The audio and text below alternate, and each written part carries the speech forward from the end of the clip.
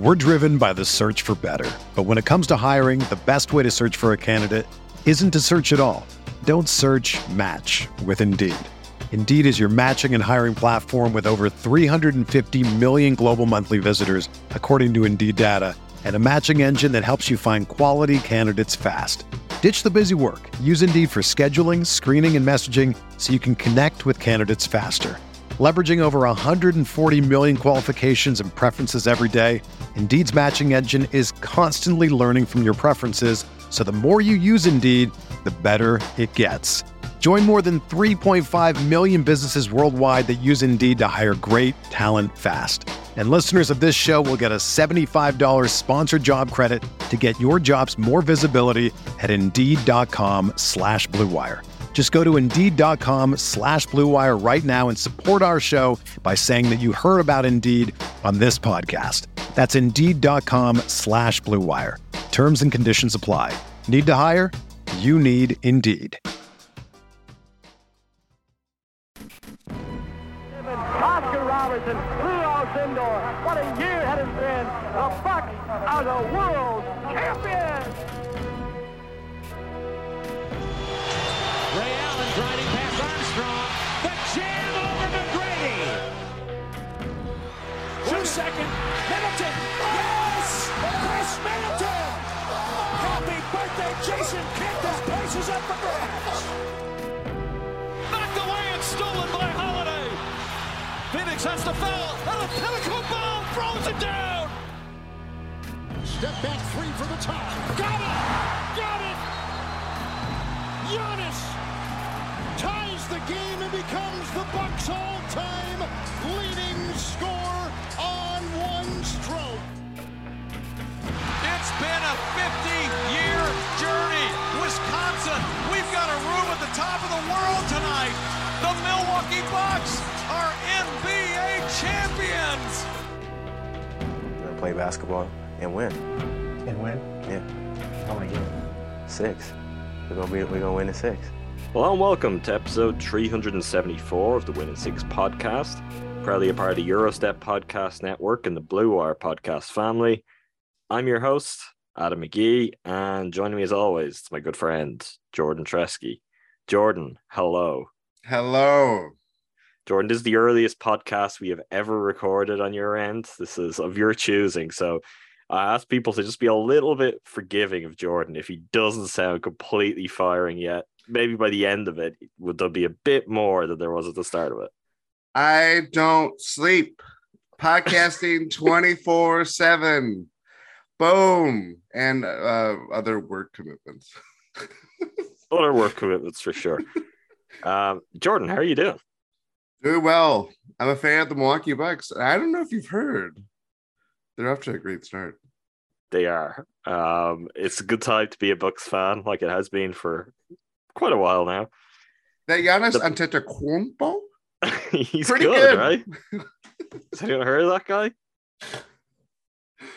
Yeah, the Bucks are 3-0. They are the only undefeated team remaining in the NBA. They have also played probably like 10 fewer games than the rest of the teams in the NBA due to very weird scheduling, which seems like, don't worry, the NBA are on the case. They're going to correct that immediately by having the Bucks play relentlessly for the next 10 days or so. But considering everything we knew going into the season, no Chris, no Pat, what version of the Bucks are we going to get?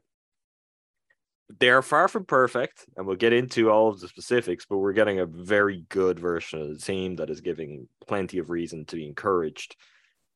So for you, Jordan, I mean, there's probably quite a few people listening who have heard you talk through this. We've watched 2 of the 3 games together and with the wider GSPN crew on playback and with a lot of our listeners. So people may already have a sense of it, but I want to ask you, because it fluctuates from season to season. You know, people over the years of the podcast, they've heard the ups and downs of just how into this is Jordan this year. So where are you at on Bucks excitement? I am into it. In as so much as I felt very fancy by saying it like that. In as so much as I don't know. I kind of, the good vibes of post-championship feeling still remains for me. And Giannis is just this, he's reached the top of the pantheon. This is everything about him, even when he is struggling, as he did in the first half of the Nets game. I know during the playback, we were just like, okay, when is this going to come? When is he going to start attacking? When is it just going to just start rolling like an avalanche? It started rolling like an avalanche right away. He scores the first bucket after halftime, just showing more of an aggression that we had seen all first half. And it's just that kind of, I can only say this about a few players when they have the size, the driving ability, just the sheer strength that Giannis has. Like, we've obviously seen it with LeBron, and as he's gotten older, this is pre-Lakers LeBron, to be very clear. To like know the patience and the timing of which, like, I'm sure Giannis is not being like, I'm going to play like crap in the first half, and then come second half, it's going to be all gangbusters. But I think it's one of those things where it's like, you have that feeling out process, and you're kind of played into the Nets' hands and how they were defending him, showing a crowd and bodies, all that stuff. And then it just clicks where it's like, I know I can get through these guys. You can send Nick Claxton on me. You can send Royce O'Neal on me. Do all these things, and it does not matter. And that's the thing that I just think that always felt like there was obviously always just the, once that is unlocked, it was like, okay, everything else just falls into place for a long time. And the last, like, I don't know, obviously last season we saw that, and going into the playoff run, even without Chris and stuff like that, Giannis just still amazed and was marvelous and all this stuff. But now it's like carried over into the season where it's just, he's at such a peak of his powers where he can coast through a half of a basketball game, score 35 points in the second half, and it still be like he had his fingers on everything on the game, when that's not totally true, but by the end of it, it was. I think it's maturity, right? Because he doesn't panic. That's 2-3 years ago. If he wasn't as involved in the first half of the game in the fashion that he has been, look, we'll talk about it. I kind of genuinely feel like Giannis hasn't been that good to start the season. And I'm going to read out his numbers now for what I'm saying. That he's averaging 36 points, 13 rebounds, 5.3 assists, 2 blocks, on 67.7% shooting from the field, 40% from three. He really has not been that good by Giannis' standards.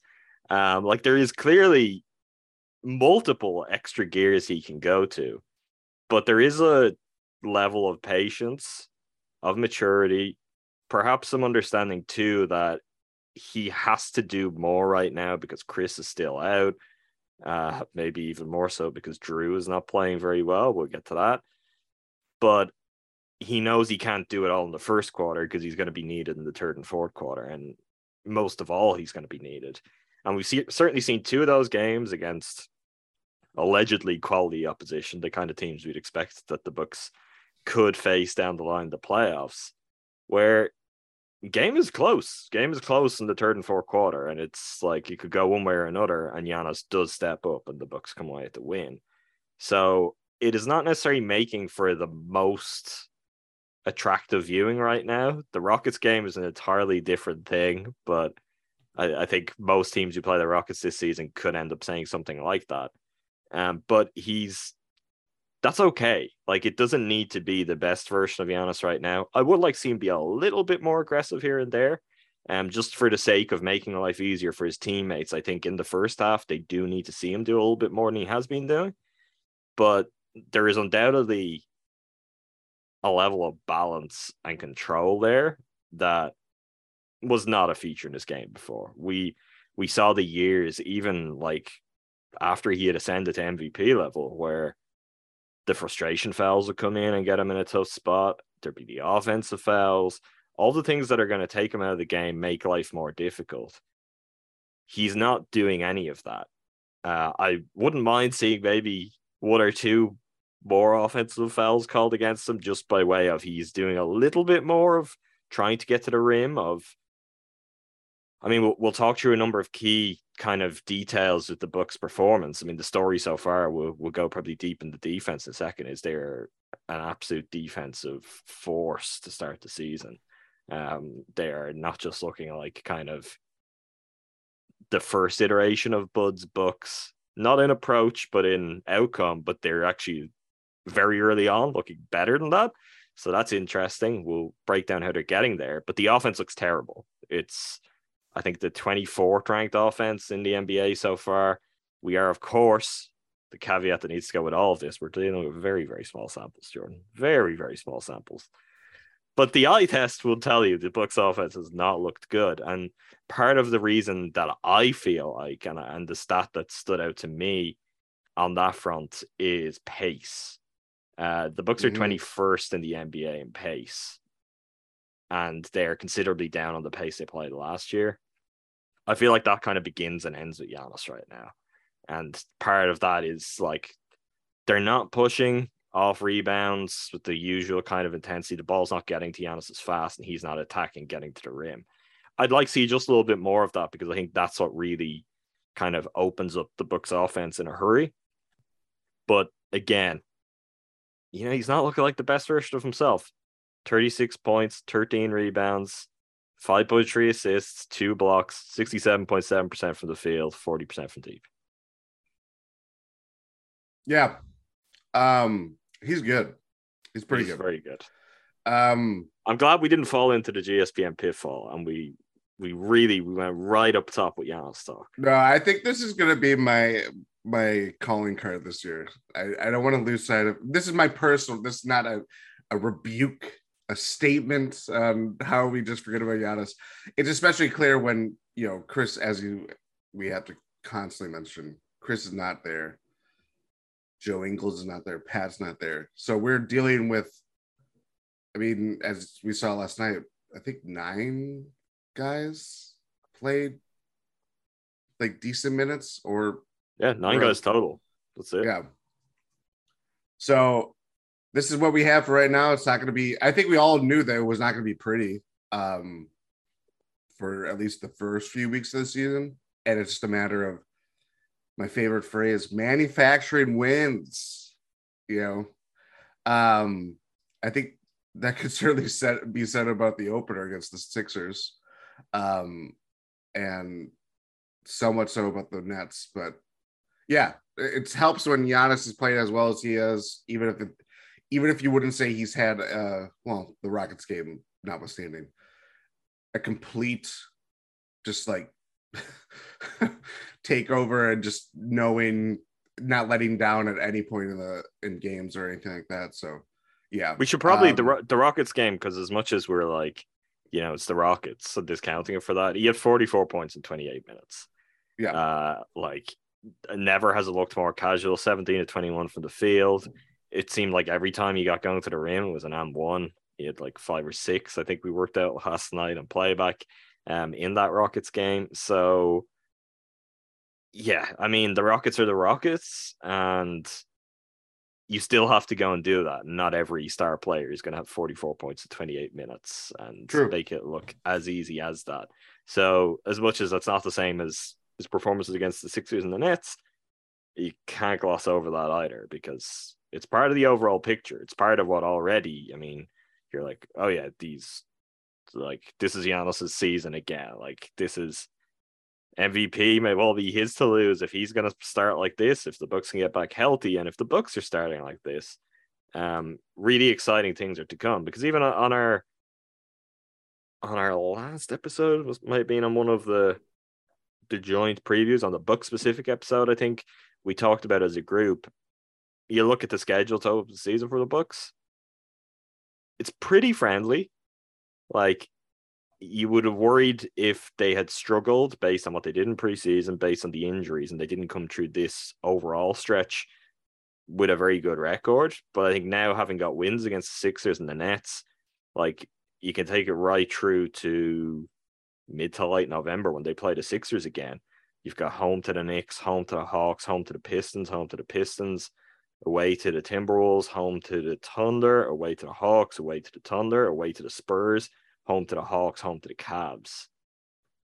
There's a real opportunity there for the Bucks to, get rolling. And that's probably right around the point too, then, that maybe we see Chris coming back and the Bucks could be in a pretty commanding position. Because, also, I don't want us to get sidetracked too much for this episode on what's happening elsewhere in the league, but I do think what we're seeing is there is a lot more parity. Like, yes, everybody can beat everybody except the Bucks.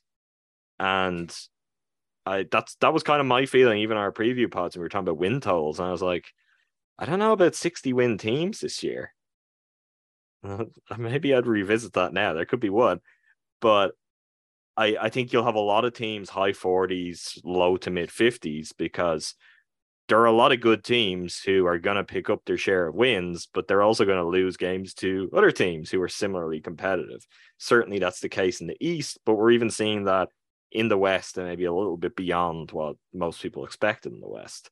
So I think the Bucks getting out to a good start like that and having a very manageable schedule in front of them creates a really nice opportunity for them to just kind of focus on what's new, what they need to continue to hone, but to also get the kind of validation from that by getting instant results. Yeah, absolutely. And I think to your point of the schedule, it's staggered enough where they have very few back-to-backs. I think it's 2 in like the first month plus. They pretty much have it's Mondays, Wednesdays, Friday. Like, it's very just kind of friendly in that sense too, not just the level of opponent that they're facing.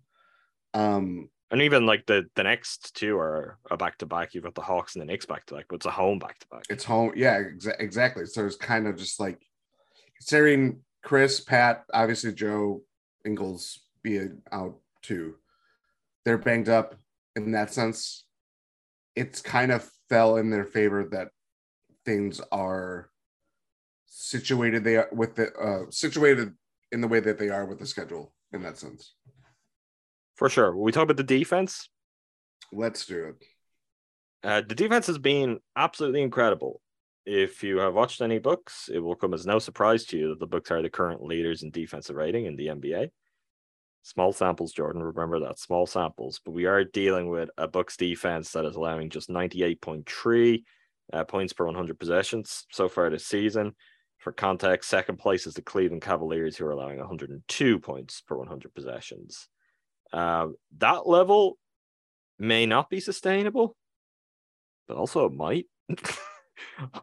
also it might.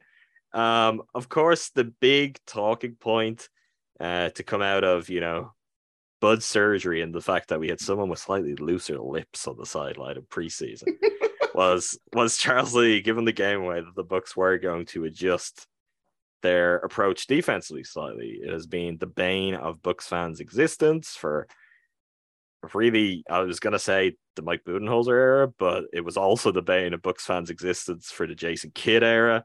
Scott Skiles, Jim Boylan, you could go back a long way. Terry Stotts. Of course, I am talking about the volume of 3-point attempts that the Bucks would allow, and as a result, the volume of makes that the Bucks would allow. The early returns on that, the Bucks are allowing the 5th fewest opponent 3-point attempts in the NBA, 29.3 per game, which that is, do you know the mark? Do you want to guess the difference, Jordan, from last year to this year? I think they're like allowing like 45 a game. Not quite, but they were last in the NBA again by a comfortable distance, allowing 40.6. So that is over 11 fewer 3-point attempts per game they're allowing through 3 games. It's not just attempts either. So last season they were giving up 35.6% of those 3-point attempts were going in. So far this season, it is down at 31.8%. So again, Jordan, very small samples. But the Bucks are doing a much, much better job of limiting 3-point attempts. And it would seem like they're doing a better job of contesting too. I know that's noisy. I know it can be very, very tough. Luck can factor in a significant way, as we've had to say a lot over the years, as we try to find ways to talk around the Bucks' approach to 3-point defense in the past. But so far, so good. There's very positive signs there. And what's most interesting on that is, I think it's some of what we kind of speculated about before the season is, okay, so it's one thing to say they're going to make an effort to limit opponent trees, but what does that mean, and how does the rest of their defense look like? The truth is, they are maybe getting even more joy out of it, because you're taking away 3-pointers and opponents are reacting by relentlessly driving at Brook Lopez, which may be the worst idea in the entire NBA. Stop challenging Brook Lopez, dear NBA. Yeah, it is. Yeah, just for people, Jordan was performing there as if this video is available for everyone. It is not. But for those of you listening, things for you, Adam. That was Jordan, like a preacher delivering a sermon, just plucking up the microphone, holding it. He was prepared. He was ready. Yeah, this is wild. Brook has been phenomenal, but the extent to which teams are just, it seems so stupid. I don't understand why they keep doing it.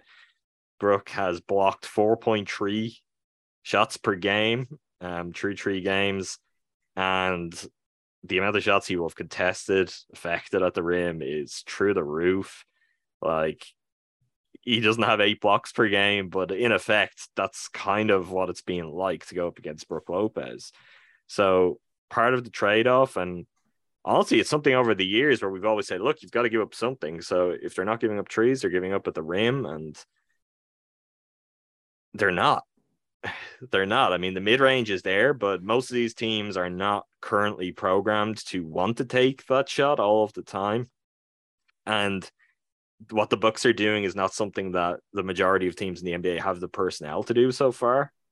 But when you've got Brook Lopez, and if they can continue to prove to be as disciplined at defending the 3-point line as they have to start the season, it could get really, really scary for opposing teams, just as how do we score against this team? And we've talked about the defense here, and like, I don't think we've really even mentioned Giannis's name as just, again, like the kind of free safety there, which honestly, he may have even more of that role with this scheme than he had in the past, which again is just going to cause havoc for opposing offenses.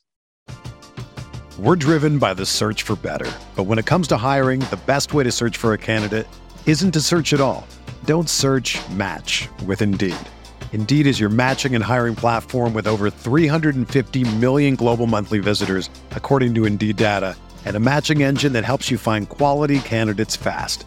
Ditch the busy work. Use Indeed for scheduling, screening, and messaging so you can connect with candidates faster. Leveraging over 140 million qualifications and preferences every day, Indeed's matching engine is constantly learning from your preferences, so the more you use Indeed, the better it gets. Join more than 3.5 million businesses worldwide that use Indeed to hire great talent fast. And listeners of this show will get a $75 sponsored job credit to get your jobs more visibility at Indeed.com/Blue Wire. Just go to Indeed.com/Blue Wire right now and support our show by saying that you heard about Indeed on this podcast. That's Indeed.com/Blue Wire. Terms and conditions apply. Need to hire? You need Indeed. When you need mealtime inspiration, it's worth shopping Kroger, where you'll find over 30,000 mouth-watering choices that excite your inner foodie. And no matter what tasty choice you make, you'll enjoy our everyday low prices, plus extra ways to save, like digital coupons worth over $600 each week. You can also save up to $1 off per gallon at the pump with fuel points. More savings and more inspiring flavors make shopping Kroger worth it every time. Kroger, fresh for everyone. Fuel restrictions apply. Yeah, I mean, the old saying was, you can't take, or you have to live with something. You can't take away everything. This year's Bucks team is saying, yeah, we can take everything away. We will do that. It is mind-boggling the amount of challenges that players will take on Brook Lopez, not knowing that, yeah, like, okay, he didn't play that much last year. Let's test him. Can he do this over the course of an 82-game season after a back injury? If I'm an opposing team, it's a fair question to ask because you don't want. You see Giannis over there. You see Drew Holiday over here. You see. Is that the way you'd test him though? Like if you're, I understand people drawing up game plans right now, being like, let's see what Brook Lopez is like. But I would think you are trying to pull him away from the rim, test his mobility as much as anything. Be like, can we get it that there's any space between him and you're taking him on the move, as opposed to just because look, even if his back had taken something away, which like by the time all said and done, maybe it had. Like he's a big guy late in his career who had a serious back injury. He is massive. Like yes. He is really tall. He is really long. He is really strong. Like under any circumstances, it's not a good idea. It feels like teams are working off the scouting report from like 10 years ago on Brook, which wasn't even necessarily right at that point. No. I that's the thing. I would not agree with that personally because I watched him up and close for the last 4+ years now, and it's never changed. When he's in the game, he's going to challenge shots, contest them. It's not just that he's big, he's super long. We talked about this in the finals when the idea of switching and, are you going to leave him on an island if Chris Paul's doing, trying to dice him up and stuff like that. And it's like, yeah, because he's a mountain. He's literally a splash mountain. So it's like, in that sense, you trust him. And the fact that it's not that the Bucks didn't trust him, but he was the ultimate security blanket. I mean, this year through 3 games, small sample size, I understand. It's just different in the sense that everybody else is locked into their roles. There's been a great communication. It's very, I mean, when people lose assignments or struggle getting back in transition, that stuff happens and it sucks, but it's like, yeah, but you're not, I would say through this point in the season, again, 3 games, it has not obviously not been a lot that it's been when those moments happen, it stands out glaringly. More so than any other time. So in that sense, like everybody is locked in, the communication is there defensively. Obviously that helps with having continuity, the team or continuity within the team at a great rate this year. But with Brook specifically, it's like, I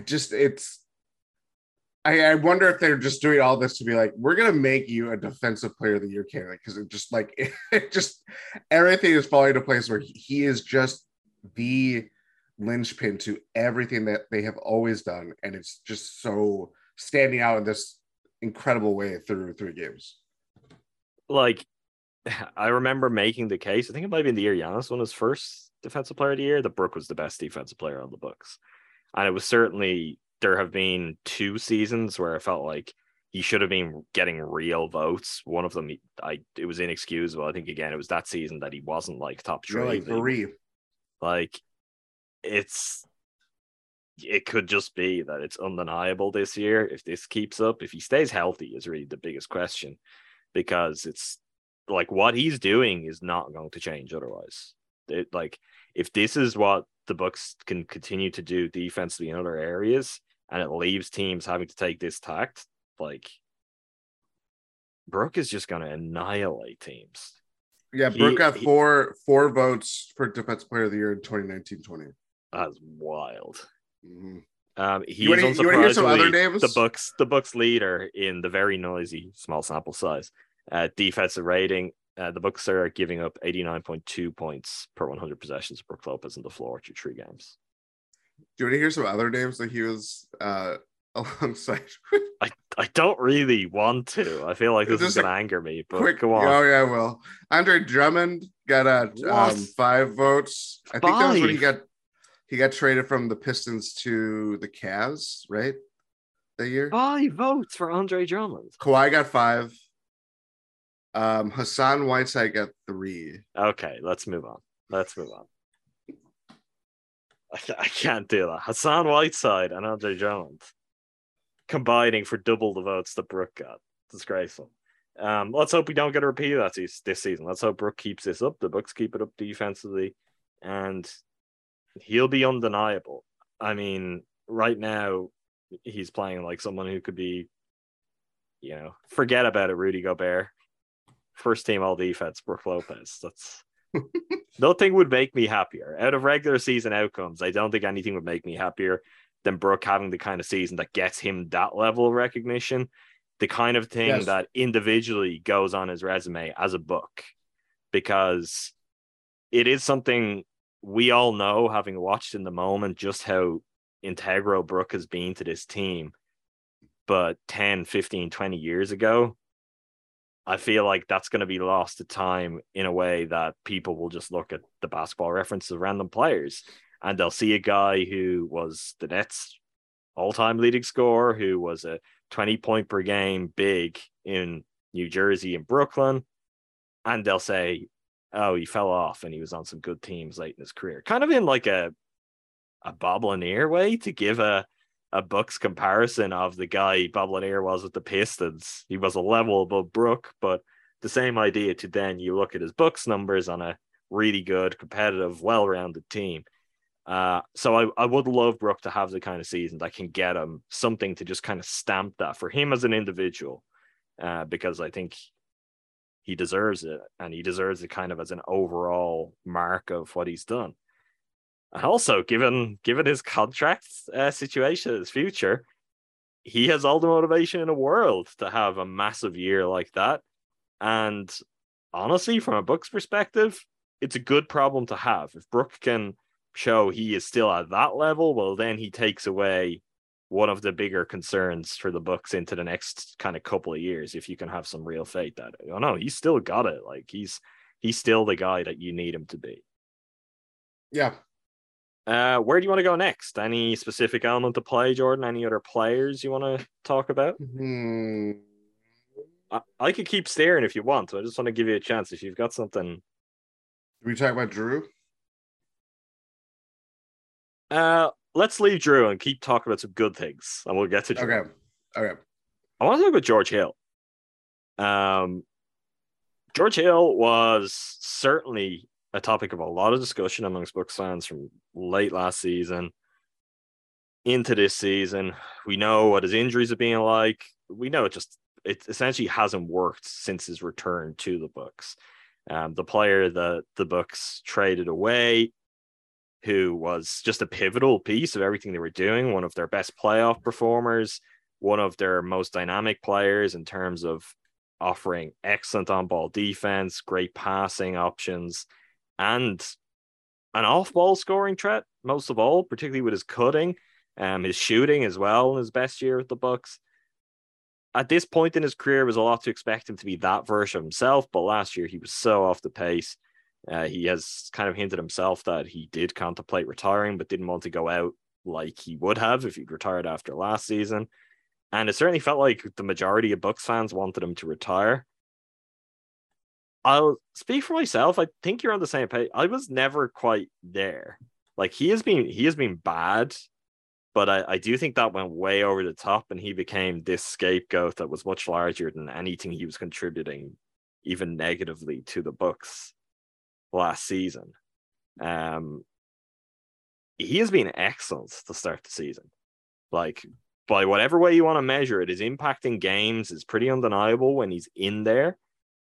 His performance level is very, very consistent. So he's averaging 24.7 minutes per game, and that's the best place to start because, one, George Hill's availability has been an issue, but right now with Pat out, Chris out, the Bucks really need George Hill to give them 25 minutes per game, and he's doing right around that. Averaging 7 points, 2 rebounds, 3.3 assists to just 1 turnover. That is an interesting yardstick to look at too, because throughout his career, that's kind of been the mark for George Hill. He was traditionally a 3 assists to 1 turnover, kind of assist to turnover ratio guy. And if he continues to do that, that's a good sign. And again, we're dealing with very small numbers, but started the season shooting well. 77.8% from the field, 50% from deep, which is 2 for 4. Very, very positive signs. And the one thing that is interesting to me and that has kind of jumped out is he is the early season Bucks leader in individual net rating. He is also the Bucks early season leader in individual offensive rating. Bucks scoring 119.7 points per 100 possessions with George Hill on the floor, which second on that is Jordan Nwora at 113.9. So there is not a lot. I will say, I see your face there, Jordan. Looking at numbers this morning, even just basic numbers, Jordan Nwora has started the season a lot better than it's felt like watching Jordan Nwora in games. So maybe that's something to monitor. But as for Hill, good things are happening when he's out there. I think there is a case that he should be out there a little bit more. I think there are some things like we talk about what is there for the Bucks and what's not.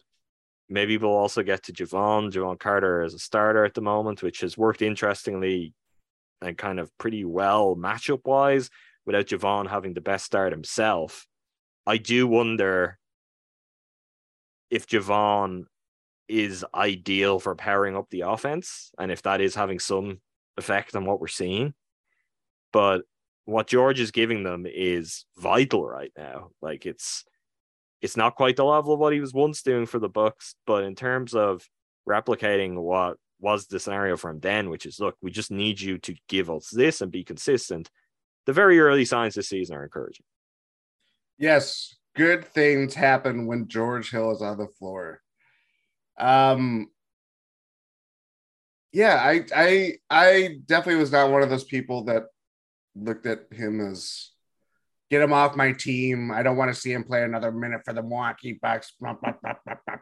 I don't know who that was, but there was a lot of people, Jordan. A lot of people. Part of that too, though, I think is one, we know he's an old favorite of Bud's, and people tend to just kind of, I feel like, push back against anyone who fits that label. But also, like, what he's done, what he'd proven to do as a defender throughout his career meant that even when we were seeing him at times last year, he's getting tougher matchups than your average role player of that ilk. Maybe that was a mistake. I'm still inclined to think it's probably not. There's times that's a good decision. George Hill was so badly hurt in a lot of different ways last year. Very weirdly handled by the Bucks. Seems like he should not have been playing late in the season. No. Like, it's kind of, if you're out there, you get judged just because you're out there. It's like, no excuses, you're out there. But he seemed to be in a really bad way where if he wasn't out there, everyone's like, oh, we really missed, we could do it, George, right now. And yet with him being out there trying to play through it, you get the complete opposite thing. Yeah, none of that was a reflection on him. He chose to not end his season prematurely, get surgery and stuff like that. Stuff that athletes do all the time. And particularly at that stage in their careers when they feel like there's not a lot left. Exactly. And when you're playing for something as real as it, play for a championship every year, as the Bucks have positioned themselves to be. When you're him and you missed the championship, you were there for the near misses, you missed the championship, and you're back. You want to be played in a godforsaken bubble and literally had your not being facetious at all, a crisis unfold within, personally, and seeing Wisconsin, like all these things just have boiled up in a very real way that, like, yeah, if you're playing basketball for that long, you're, racking up the miles and minutes, getting older, you're going to feel some wear and tear. And yeah, he was just dealing with circumstances that were very unique to that year. And I don't think it was a reflection on where he is and what he can still do, in my opinion. And not to relitigate this, but they weren't a Javon Carter away from winning that series. They collapsed after game 5 and they didn't have it anymore. That was not down to George Hill or Javon Carter or Chris. Well, having Chris would have helped, but like, it's still, yeah, those teams existed, blah, blah, blah, blah.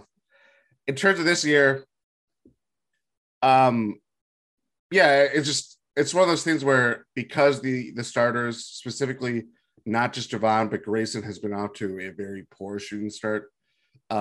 He's still shooting, which I will happily take, but you want to see those shots go down. It's just an instant, pep in the step of the Milwaukee Bucks to see George Hill out on the floor. He just makes timely plays. He'll push the ball up. That's another thing too.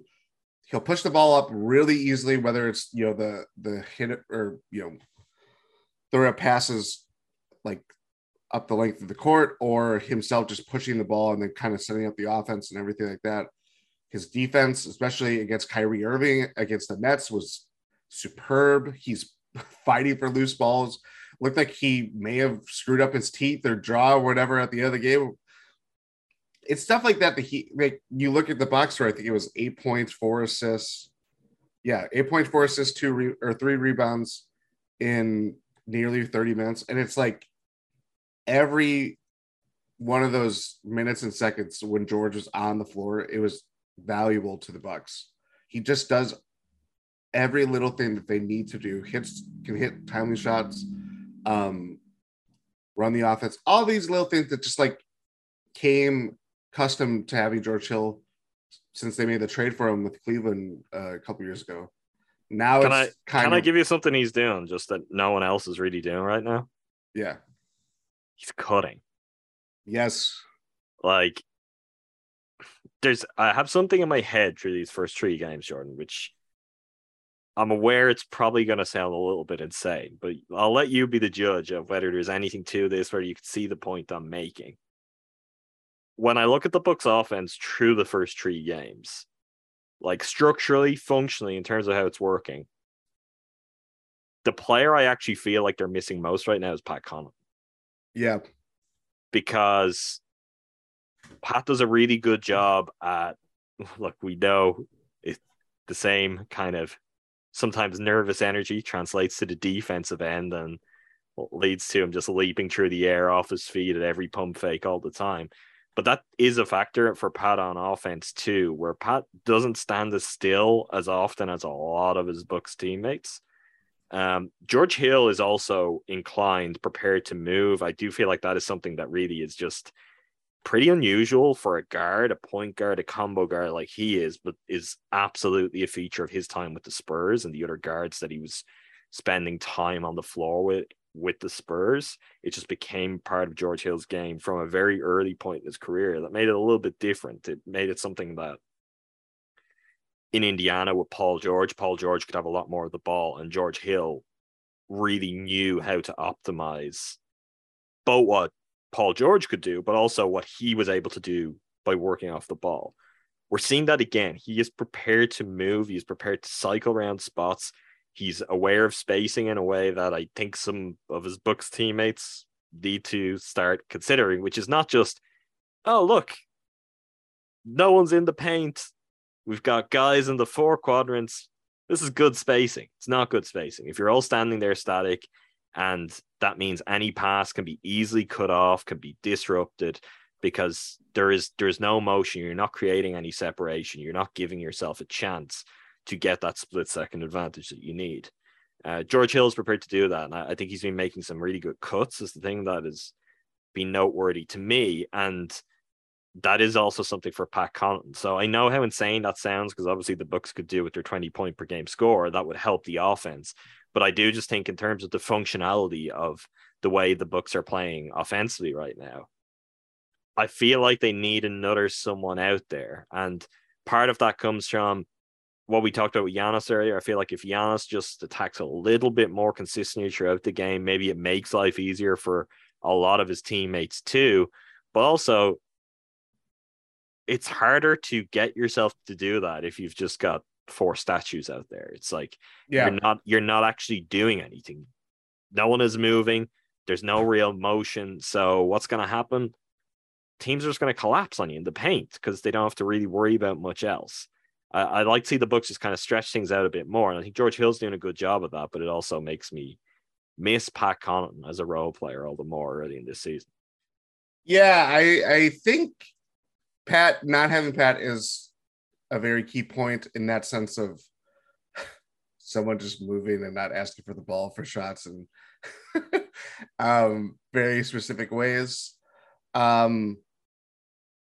Yeah, and George obviously will give that. And it's just, I don't know, when it's compared to guys like Grayson and Javon who struggled to drive and finish over the length of centers or crowds of defense and all that stuff, like it really shows. And obviously clogs up the offense, it clogs up the paint.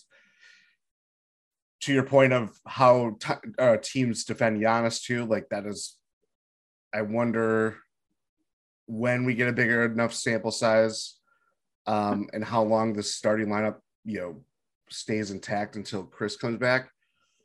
Do we see a difference in that in their productivity? Because it's kind of been, even the Rockets game, I know it was like 13-0 at one point, but it was still like, oh, they're hitting shots, but it's not like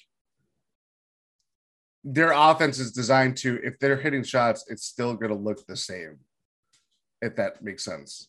So I think for them, they need guys like Pat, they need George, even Drew. I know we don't really think of him as that because he's such a focal point in the offense and stuff like that, but his ability to move and to kind of work the dunker, Bobby, like it's the little stuff like that that kind of obviously makes the offense key and really drives it up to what it's intended to be.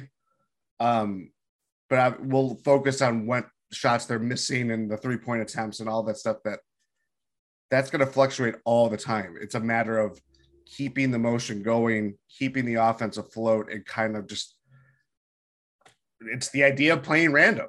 When you're playing static and you're just standing around for, I want to hammer this point home. It is technically what has emerged. The Bucks understand play random to mean, but I still know how people receive that. I don't care. Statement. I love it. It is. That's what they want. What they mean is they don't want to be predictable. Which, let's not be predictable. Being on a whiteboard or whatever it was would never have become a talking point. People are like, yeah, that sounds like a pretty sound idea there to not be predictable. Sounds like a meeting for a tech company. Play random. Play random really upset people. I know still does to this day, but you are right. But this is the true spirit of what the Bucks mean by play random. Yeah. And again, I think you hit it on the head, is that any people will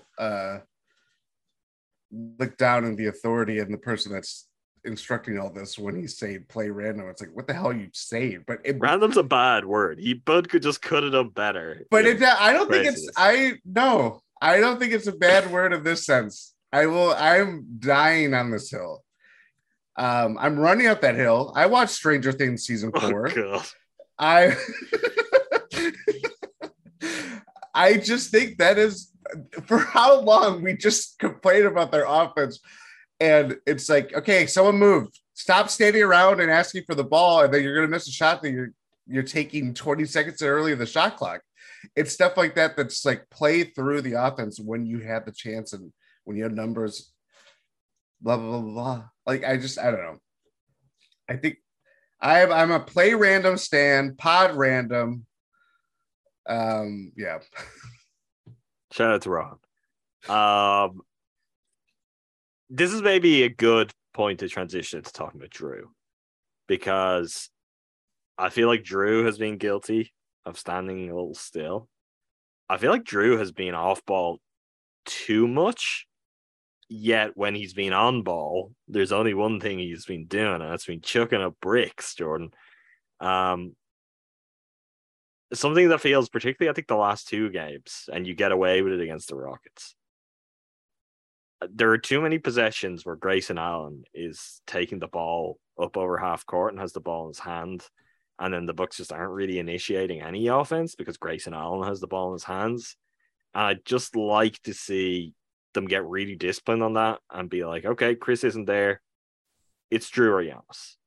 Or if George Hill's out there, fine, it can be George Hill. I'd much rather it be Javon, although we saw in game one, Javon had some problems and he was tasked with that. I'd still prefer it to be him than Grayson. But one of the real problems, aside from the fact that Grayson is not a playmaker, is not particularly convincing as a ball handler, is you're then also pushing Drew into this off-ball position where, again, if everyone's in motion, Drew can do a lot of damage there. But when everyone is kind of quite still, and as it has been a lot, you could have Giannis out in the perimeter. I think if Brooks out of the game in particular, that can become a problem. If you've got no one inside as an option too, it just, again, I guess if you want to zoom out, you'll go, oh, look, no, they're spaced well. Look, they're all out around the 3-point line. It's not good spacing. It's not good spacing to score. It's just kind of neatly dotting themselves out there. And that for me is where I would like to see Drew have the ball more often and shoot considerably less often. I mean, I don't want him to not shoot. The Bucks need him to take shots right now. But I would like to see him be a little bit more discerning. Again, he's another guy, like much like Giannis. He can get to the rim. He can get to the rim and be very successful there. We've seen the ups and downs of Drew finishing at the rim, but like he's not Dante DiVincenzo. He can get to the basket, and he's had really good success doing that. And I do feel the Bucks just need a little bit of more of that peppered in to open up kind of better looks for the likes of Grayson, maybe see some more shots go down. The player who I feel is actually really kind of most telling on this is Wes Matthews. Wes has made crucial trees in 2 of these 3 games. 2 important trees against the Sixers, 1 against the Nets. And his shooting numbers are not good. But what's happened is late in the game, the Bucks are hitting shots when they matter. That's not a coincidence because, as we touched on earlier, Giannis is really coming to the fore in the third and fourth quarter. Yep. And that's why the Bucks are hitting the big trees when they matter, that are allowing them to win these games. It's because Giannis is already kind of doing the heavy lifting. He is softening the defense at those points, and those shots are there in a way they're not when you're not really finding any kind of offensive flow, as has been the case in some of the first half action we've seen so far this year. So Drew could help with that too. Drew could drive a little bit more, be a little bit more discerning with his shot selection. I don't know, is it no big deal or is it a concern?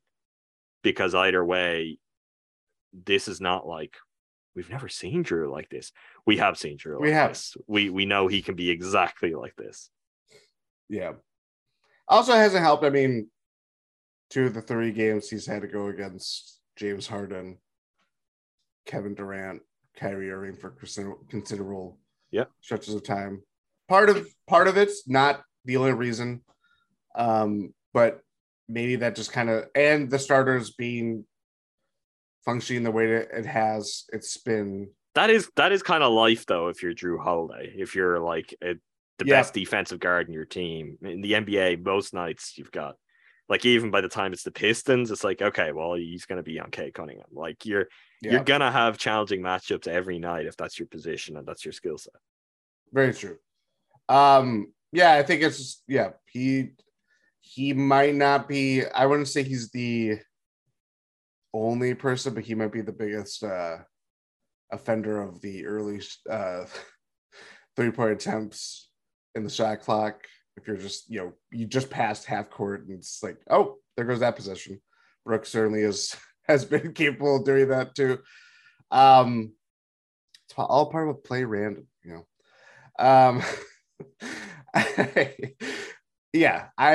it would be great to see Drew sorted out, have more of a presence on the ball in that sense. He's made great plays. Obviously, like, again, we are not the Rockets game is sandwiched between a game like against the Sixers, who are pretty crappy, very crappy, and a game against the Nets, who are very crappy, very crappy. So maybe we should think of the Rockets in the same esteem as we hold those 2 crappy teams. But that first, first 10 minutes of the first quarter against the Rockets, where Drew is literally snatching the ball away from like Kevin Porter Jr. or Jalen Green and just like looking like a free safety cornerback, just stealing the ball away and just scoring at will. Like that's the stuff, like we talk about that with Giannis, but like when Drew is everything's clicking on all cylinders, he is that kind of guy where he just can, it doesn't matter if he's having to finish over Jared Allen or Hashim Thabit. He will go at the rim and do his stuff. So Jordan, yeah, who's Hashim Thabit by for now? I don't know. I just wanted a funny name to throw out there. But yeah, I would very much like to see Drew Holiday. The Sichuan Blue Whale, so it's more Eric Bledsoe that's going to have to worry about finishing over Hashim Thabit. Oh, man. You just brought it down with that. I'm just reporting the news. Yeah, it just made me sad. To bring it back to Drew, to bring it back to our current point guard who is struggling with his shot selection and his early shot clock trees. Through 3 games, Drew has taken 5 3-pointers in the 22 to 18 seconds remaining on the shot clock range. He is like, that's really bad for 3 games. That is wow. Rough. He is 1 for 5 on those attempts. Man. Yeah, those are the definition of no yes shots. They're mostly no shots at this point. Yeah, those numbers spell out. If we want a quick fire, then like I think Bobby has been very mixed so far, but his shooting is good, and that is no small thing when we talk about like how Drew is shooting the ball, how some of the other guys are struggling. I think it's an adventure with Bobby kind of corralling rebounds, but he is successfully getting quite a few of them. There is a noticeable drop off. Just, I don't know if you've noticed this. It feels like it's based on positioning more than anything, and it feels like someone just needs to adapt the Brook. Okay, we need to box out here role when it's him and Giannis out there together and Brook is on the bench. I feel like through the first 3 games, it just kind of feels like everybody moves out, and both Giannis and Bobby are like coming to crash the defensive glass as if there's someone there who's clearing out and making sure there's a pad open for them to go and get it, and there isn't. So that's something that I think I'll keep my eye on with those two. It feels like something that could and will be worked out pretty easily and could make a big difference to their minutes of Brook on the bench. But credit to Bobby, particularly against the Nets. Massive performance that really helped the Bucks to a win. And if he can keep up shooting the ball like he has, which there's no reason to believe he won't. It's been a staple who he's been for the Bucks. That will be massively important to the team all season long. Wes Matthews, as I said, big shots. Some impressive possessions defensively too. I think it was Ty who threw it out there in the chat last night. Like, did we talk enough about the fact that the Bucks just made Wes into PJ Tucker's replacement when he returned to the team? We probably don't, but that is very much the case. And on Wes's best nights, you're getting a lot more offense out of him than you were out of PJ. I think overall, you're probably not getting the level of defense, but the margin is not that massive. Like, Wes is trade-off that you're willing. He's a terrific defender. Like, and just, maybe more naturally versatile defensively too. I mean, sure, you could put PJ on an opposing point guard, but any space is created, PJ is not going to be able to keep up in the same way that Wes is. Notoriously, Jordan, he is zippy. So he does find ways to move his feet, stay in front of opposing players, and kind of what you want to see from Wes Matthews has largely been there so far. I think, again, if we're looking for his shooting to improve, his offense to improve, part of the onus on that has to fall on Giannis and Drew opening up the floor, and it might just be something we see more naturally as Chris and Pat come back too. Jordan Nwora. Did you feel Jordan Nwora has been doing good things? Yeah, I have. You did? Okay. Yeah. I really don't. But the numbers tell me otherwise. So I don't think that I think you would be. I think both ways are right. I don't think there's anything discernibly different about how the way he's played. I think maybe defensively it's a little bit more engaged. I don't see, as I was talking about a little bit before, I don't see the same lapses that are just like apparent with him, or just kind of giving up on transition stuff. I know there's one play in the Nets game specifically, I think that was it was a joint effort, but he was definitely a offender of losing someone in transition and they break free and or lose numbers or lose track of guys. And it was just like a wide open three that he was the closest guy to. Maybe that was Jordan's fault. Maybe it wasn't. It would be typical of what we've seen of him so far. But through the first 3 games, I think he's hit shots when they needed it. He hasn't stood out for the bad plays entirely, which is kind of, I mean, that is progress. Yeah. And you need someone who's not going to be afraid to shoot. I think that is kind of where I'm at through this point of the game through this point in my Bucks fandom / this season so far, is that it's just so apparent when Grayson's driving into no man's land and literally has no backup plan and just tossed up the ball to no one in particular. Javon's just struggling beyond repair, and it's like, you want to see that good fortune still flowing from when he came to the Bucks last year. Jordan Ward is going to play when the Bucks are without Chris, and if he's playing the way he has, and it's not like, standout numbers, but if it's just, the machine is still running smoothly with him on the floor, that's all you need. That's all you need. Yeah, I think the one thing for me, and why it surprises me that even the shooting percentages are as good as they are, I still don't feel like the Bucks know what to do with him, or he knows what to do on the Bucks. And he's definitely not afraid to shoot, but he could stand to shoot a little bit more. I think particularly right now with the kind of with who's available for the Bucks, with the makeup of their team. He's averaging 6 points per game through 16.7 minutes in these first 3 games, 53.8% from the field, 66.7% from deep. That's a 2 3-point attempts per game. I mean, 1 attempt every 8 minutes for Jordan Moore in the game. I don't want to encourage you so much that it goes to the opposite extent, but I do think if he's out there, to get the most of him, like if he's having a good night, even to take advantage of it, you're going to need him to be shooting more than 1 3 every 8 minutes. So that's something I'd like just a little bit more of. He's very much, I don't know, he's blending in. You mentioned his mistakes aren't as noticeable. He's blending in and almost disappearing when he's out there. That's not enough to sell me that things are better yet.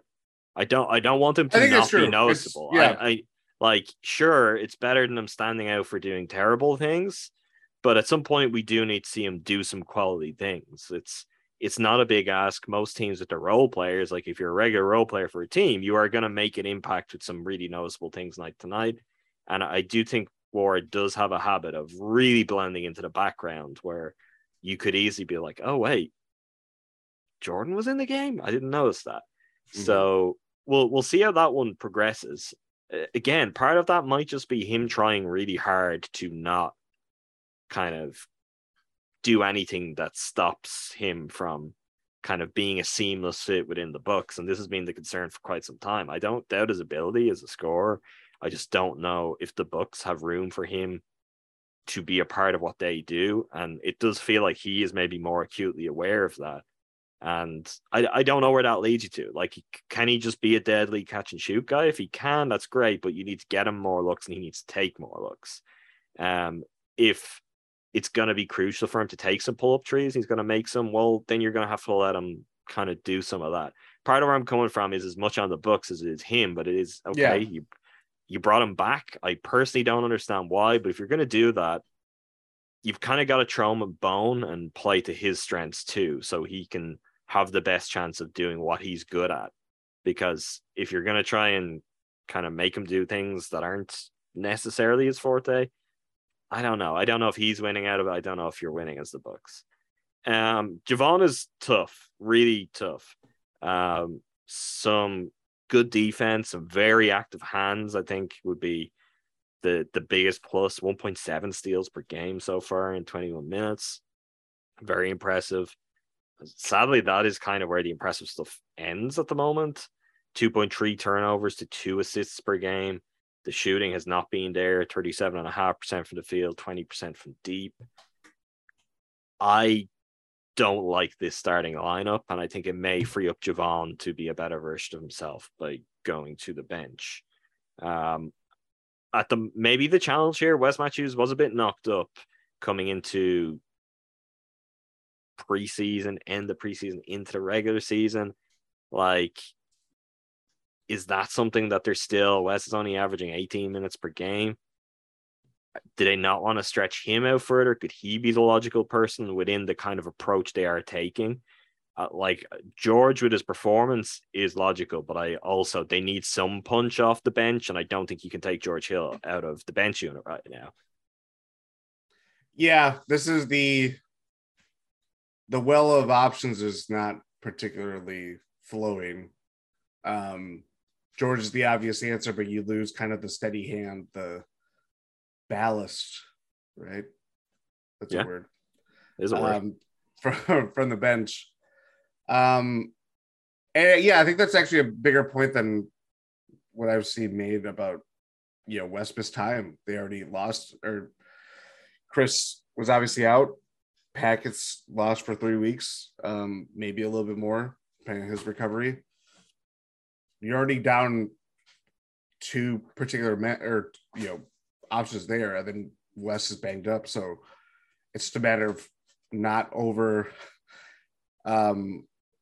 utilizing Wes and watching his minutes and kind of making sure he stays fresh throughout the entire season. So you're gonna take your lumps with Grayson and Javon struggling as much as they have been. It's not particularly pretty. The Bucks are a different team when they do not have that starting five out there, or I hate to keep singling out them or Grayson and Javon because they are very much lumped together in how much they have been struggling. Whether that would look different with one or the other on the bench, I don't know. But the problem still remains the same, that Javon, he has not been hitting shots. His defense, yes, has been great and needed for guys like Drew, even Wes, when he's sharing the floor with him. But this is the kind of thing I was expecting when they got Javon last year, and then he turns into this, he's shooting 50%. Yeah, the shooting was the surprise, really. Yes. And it was always going to be the big question. And there's lots of time, and hopefully it does hold up this year. But that's probably the biggest question hanging over him coming into this season and now being under contract with the Bucks. Yep. Yeah. When does it, eventually meet in the middle, where it's not that he's shooting the lights out and then when do you do the Bobby thing? It's like, it's not an outlier. Yes. It's just you're doing it consistently enough. I guess this is who he is now. Yep. It's the life of an NBA role player, and sometimes it's not pretty. So, maybe in Javon's case, when things are right, when Pat comes back, when Chris comes back, can that spark be reignited when you're coming off the bench, maybe just playing 18 minutes a game, which is largely what he's been playing, but like just kind of, I don't know. I don't know if that would help, but certainly there's nowhere else but to go up for John. For sure. It largely feels like that's also still the story for the Bucks, and they're 3-0 and the only undefeated team left in the NBA. They have not been at their best. The defense has been truly phenomenal. I have real hope, though, that this is a version of the defense we're going to see throughout this season. And I just think last season will have stung Bud and the coaching staff significantly on that front because it's just been core to what they do. But I also think the players, like, it was so tied up to their identity. And there's no doubt that how they went out against the Celtics, like, that's the thing that really does force a change in defense. And it may just linger in these Bucks players' head long enough that it's like, no, we really want to reset and we want to show all season so that doesn't happen again when the lights are brightest and we find ourselves in a Game 7 situation. So it's going to be interesting to watch that unfold. Up next, probably before you hear from us again, I'm going to guess they're going to have played the Knicks and the Hawks and the Pistons. Look, the Knicks could be competitive. The Hawks are pretty good. The Pistons, the start is slow, Jordan, but they're coming, right? Just trust me on that. A lot of season left to get those 40 wins. Don't know if they're going to get them against the Bucks. Don't think so, but a lot of season left. No, but in all seriousness, I think it's another good run of games for the Bucks. Even I think in terms of some of what they have available, it's a good group of matchups. The Hawks being the best of the teams, not best positioned to hurt you for not having your full strength wing depth at your disposal at the moment.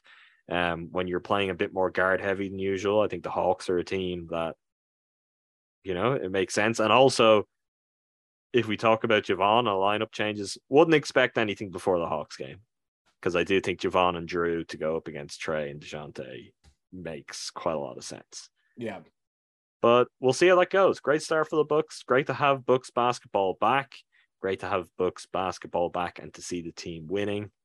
And long may it continue. That does it for us. We'll be back at you all very soon. I think we'll try to have a mailbag. We haven't had a mailbag in a while. So we'll aim for the next episode to try and time that one out so we can get a mailbag call in.